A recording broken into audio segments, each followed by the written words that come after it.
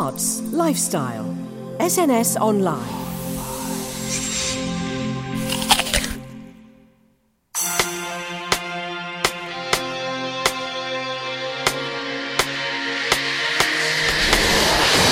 Israel, which is surrounded by what it sees as hostile neighbors, has become an expert in border security, or put more simply, building walls and fences. What is your name? Omar Nasir. How old are you, Omar? 30. Do you know why you're here? Yes. Tell me why. I entered Jerusalem. I entered Jerusalem illegally. There, say it. At least 25 Palestinians have died and hundreds have been injured during protests on the border between the Gaza Strip and Israel. The American Embassy. Yes, the American Embassy. What about it? I went there to protest the illegality of No. Don't give me this UN bullshit. Say it with me. I threw rocks. I threw rocks. I threw rocks with the intention of harming Israeli citizens. Say it! They were protesting the opening of the United States' new embassy in Jerusalem, due to take place in an hour. President Trump's controversial... Yes! I broke the rules! I broke the rules! I climbed over that fucking wall like I was Spider-Man! You need to take this seriously. You're going to be tried in a military court. Some protesters here are calling for a march to Jerusalem. Hello and welcome to SNS Online. Ali and Dahlia is a remarkable piece of modern theatre, with Israel acting as a tangled backdrop to a simple and beautiful love story. Named by Country and Townhouse magazine as one of the top 5 political dramas now playing in the UK's capital city, the play, directed by multiple award winner Kerry Kyriakos Michael MBE, is debuting at the Pleasance Theatre in North London and running until April the 14th. A story of love, sacrifice and redemption, Ali and Dahlia explore the loss of innocence, the longing for a time that no longer exists, and the political forces that shape our lives.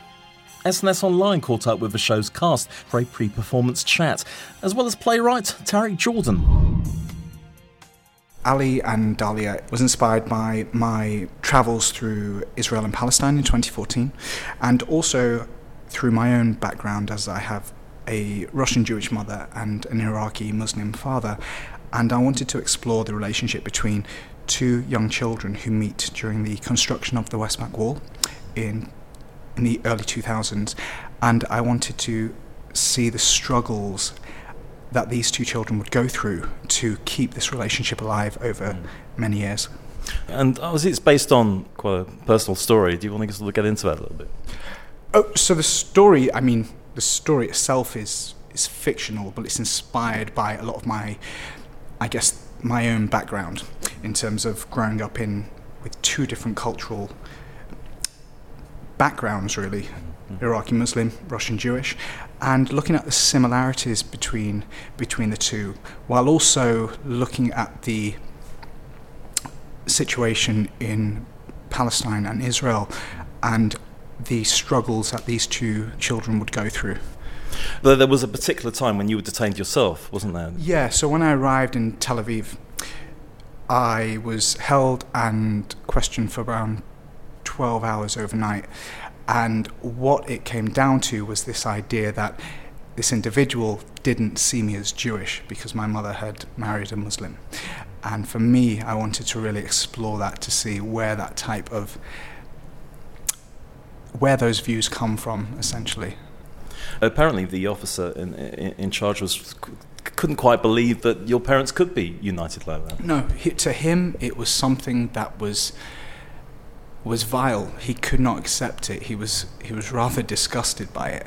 And rather than me fight aggression with aggression, I just held my ground. But then afterwards, when I eventually was released, I thought, okay, maybe now's the time to start exploring this, because I've grown up with these two different cultures, and I thought now's the time to really see if I can place them in a story and in the world of the play. And of course you've got this wall that divides these two people, and walls don't unify any people, they just segregate.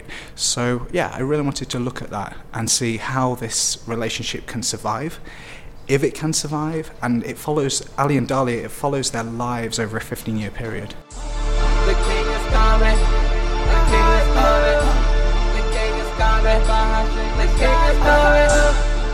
There were some comical moments, and even as a writer, I thought to myself, I don't think I would have been able to make this up if I tried. So my phone was taken off me and it was searched, and he was going through all my contacts. He was saying, what religion is this person? Who is this person? Where do you know this person from? And it just went on and on for this was for about 2 hours. And then he eventually turned my phone around. He had hold of it, he had it unlocked. And he said, you've been lying to me all along. You've been lying to me. And I said, no, I haven't. And he said, no, you have, because I found something suspicious in your phone. And when someone says that, you start to believe them, because you're like, your paranoia gets to you. And he turned my phone around, and there was a contact on the screen called Lebanese Ali. And I'm like, you've put that in my phone. I don't know who that is. It doesn't even make sense. And he said, no, who is this? Tell me now. And it got quite heated. He was waving my passport in my face, saying he's going to get rid of it, destroy it. And to be honest, the first thing on my mind was, please don't destroy it, because my travel insurance doesn't cover that, but it does cover loss, so maybe just lose it.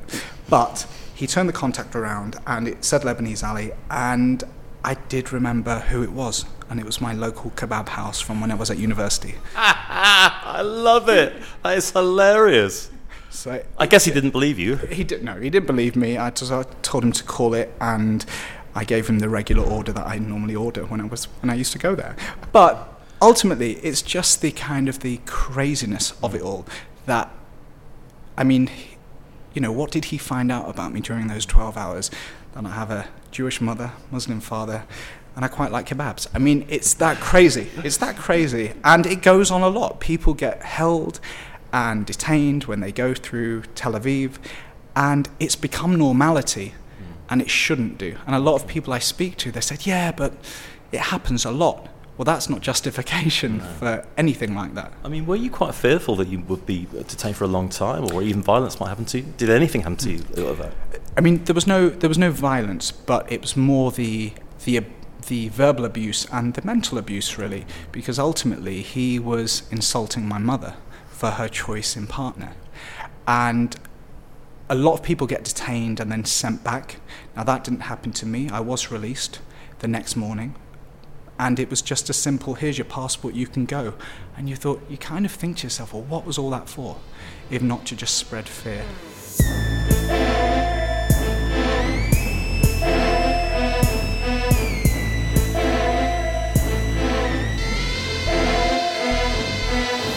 I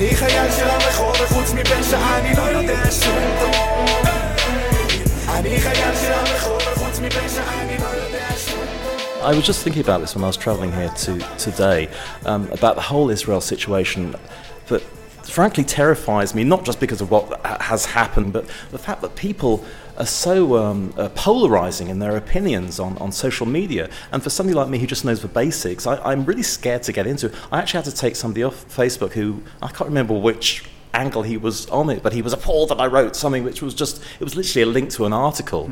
It's like who fires the first shot, and any time anybody dies, those families are affected, so that causes extra on one side and the other side. I mean, what's your take on it? Is there any resolution at all? I guess, what happens is you do find that when you talk to people, they want you to pick a side, so to speak. And I always just say, the suffering of human beings is something that just should not happen.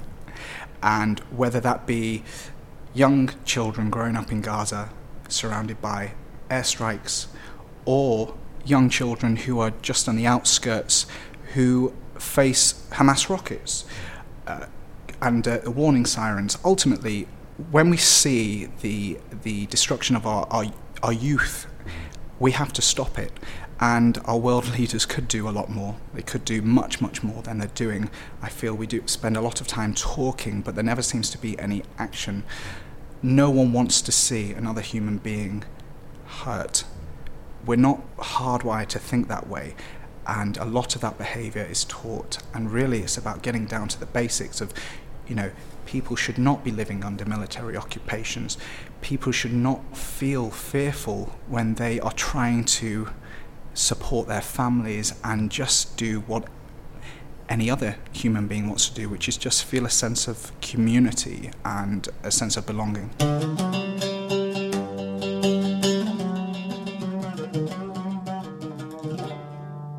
So Wach, tell us who you play.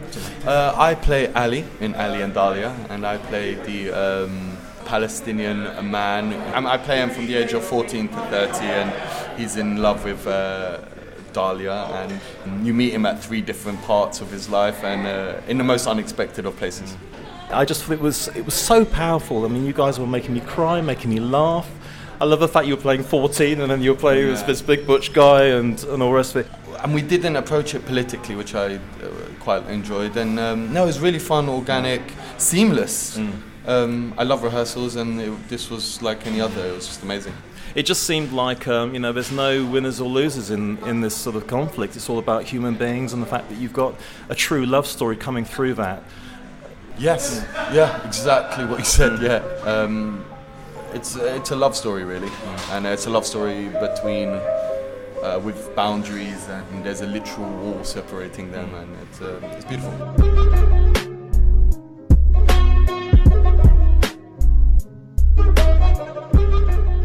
So Dahlia is the female Israeli character in the play, and we meet her first. She's a lawyer. But the play kind of charts her and Ali's relationship back from when they were around 14 and goes all the way up till they're 30. How did you get involved in the production? Well, I saw it being posted as an audition, and I was like, this looks great, I really want to be involved in this. They were looking for Hebrew speakers, and I speak a little bit of Hebrew, so yeah, I got my agent to get me an audition.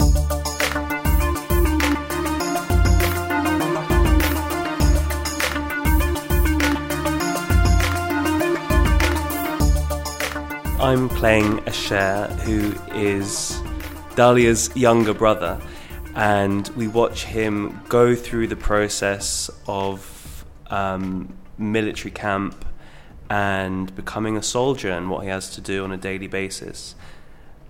I can't give any spoilers away, can I? No.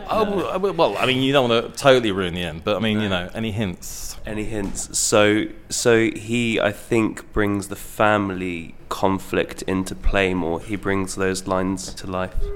He's just going through the motions of what he has to do, and he brings his home life into their relationship.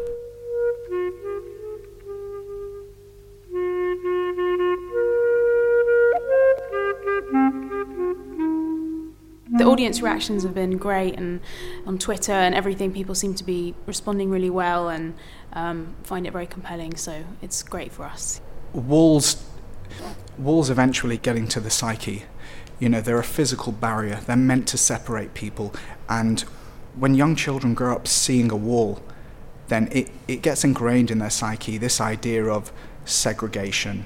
And just I do hope one day that West Bank wall is knocked down, but it does take many, many more years to get rid of the psyche of these two people have been separated by a physical barrier for many, many years now, and that's the effect of something like that. Any wall, and you're right, there are other walls that are being built right now, and all it does, it just causes a fracture in human beings interacting with each other and feeling a part of a community.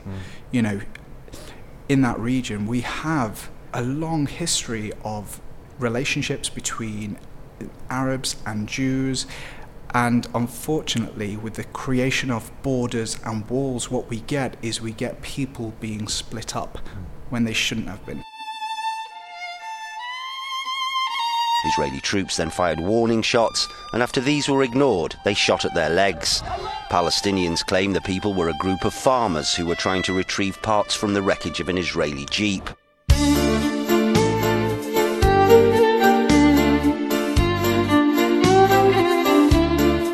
I guess when it comes to the idea of Arabs and Jews, I wanted the idea of them living together. There seems to be this narrative that they are always divided, and this comes from us seeing on the news constantly the physical barriers and also the act of aggression that's constantly taking place. And I had to look at my own background and look at how the similarities between these two cultures was always something that I was very proud of. And if I'm honest, I don't really feel that the situation out there comes down to religion or culture necessarily. All it comes down to is geography and the maps and borders and land grabs. And until we start taking responsibility for that, then only then can we move forward.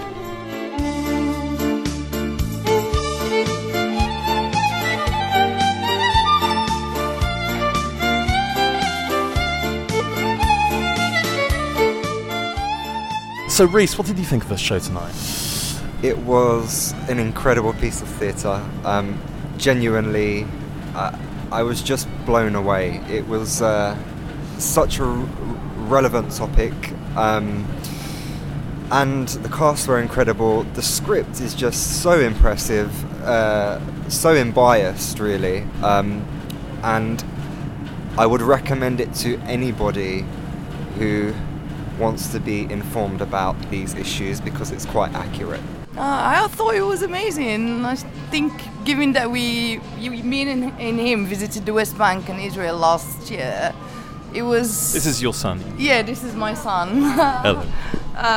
It was interesting because we met couples that were both, Israeli and Arabs falling in love, and every time it's a different immersion once you look at the story, because each story is different, yet the occupation and the trouble is the same, the circumstances are the same, and yet love flourishes in these kind of circumstances. So I guess that's why I enjoyed, again, getting in touch with this sense of a good plant growing inside such a miserable place, because let's face it, it's sacred land, holy, but yeah, it's occupied and it's complex. I mean, that's what struck me, that it was such a beautiful and sometimes a very funny and sweet love story with the backdrop of the issues. Yes, I think that was a shared feeling. What did you think? What do you think of it?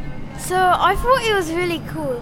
My mum already said this, but it was really amazing. And my mum got me a book about Palestine and all the things that happened in it.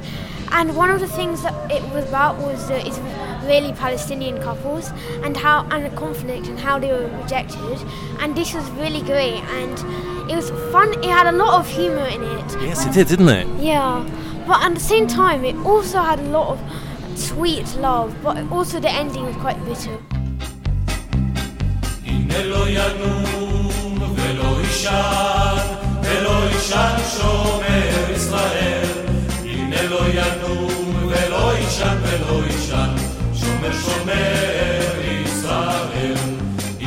So come and see this play because it's fundamentally a love story between two people who are divided by a physical barrier, and the struggles that they go through is quite profound. We have three amazing actors in this production.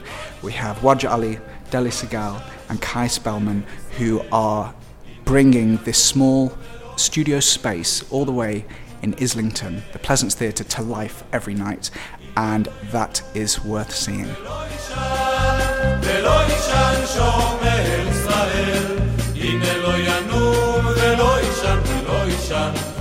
שומר